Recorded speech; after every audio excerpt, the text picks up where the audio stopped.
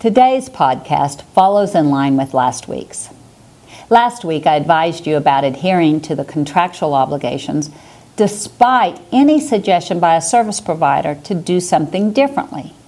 Specifically, I warned you that even though a title company may offer to accept an unnotarized T-47 with an existing survey, explaining that the T-47 can be notarized at closing, if you follow that practice, the seller will be in default of the contract.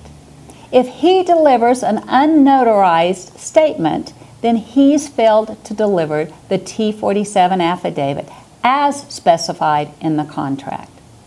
To keep your seller from being obligated to buy a new survey as a result of that practice, you would need to change the language in your contract. Now, this week I learned of another practice that jeopardizes the rights of the parties. I was told by one of our escrow officers that other title companies are telling their customers that they can now accept the option checks, and our customers want us to do the same. Allegiance Title can accept the option check, but the question really is, should we?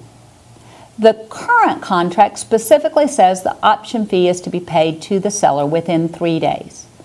Failure to pay results in no option to terminate. That is plainly set out in paragraph 23 of the contract.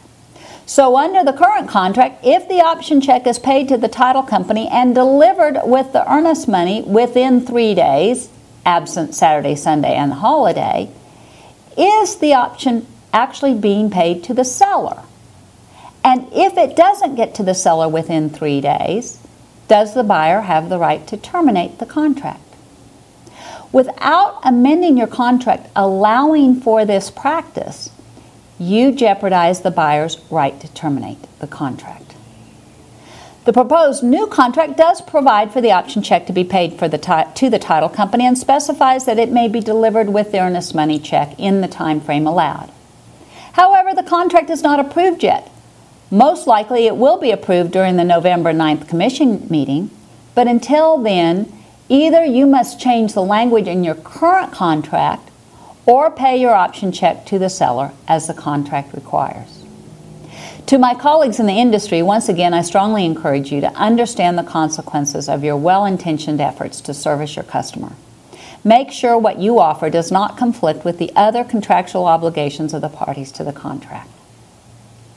Before I close today, I want to remind you that Allegiance Title is hosting a Facebook Live event tomorrow, Thursday, September 24th at 2 p.m. Our guest speaker will be Dale Petrosky, President and CEO of the Dallas Regional Chamber. He will be joining me and moderator Blair Raggio to discuss thoughts about the new normal in Dallas, now and in the foreseeable future. You can learn more about this virtual event on our Facebook page. That's facebook.com/Allegiance Title Company. Thank you for your viewership. I hope these podcast videos continue to be a resource for you. Thank you.